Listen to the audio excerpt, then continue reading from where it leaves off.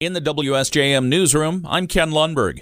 Congressman Bill Huizenga and the rest of the United States House of Representatives get back to work in Washington, D.C. today. Huizenga tells us the first order of business for Congress will be the appropriations bills. Those are the bills that keep the federal government funded. We've had one that has passed. We've got 10 more that need to have action on them. The Senate has sent signals that it's not going to pass any appropriations bills, and it's going to be one big giant continuing resolution, which I think is a terrible way to go. Or ultimately, it'll be an omnibus bill, meaning one big giant bill for all the government spending, and that is not ideal at all. Huizenga says if they just do a continuing resolution, it would only fund the federal government for another 30 to 45 days beyond the current deadline, which is the end of September.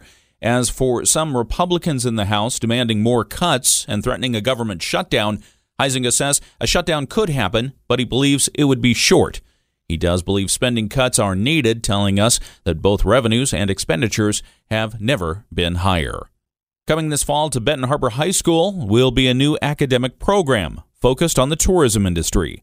Benton Harbor is one of 8 high schools in the state to become part of the Michigan Hospitality Foundation's Hospitality and Tourism Management Program.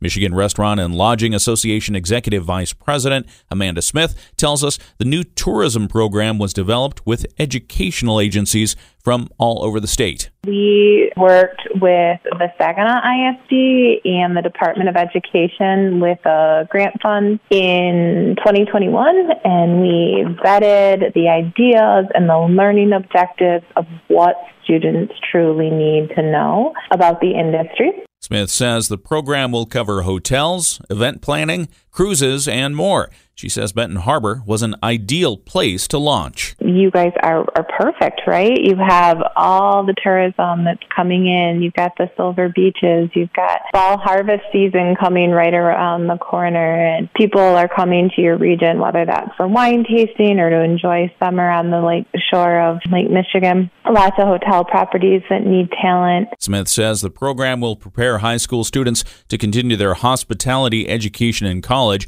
In fact, Lake Michigan College was one of the institutions involved in crafting the program. It's hoped the Hospitality and Tourism Management Program will be expanded in the coming years.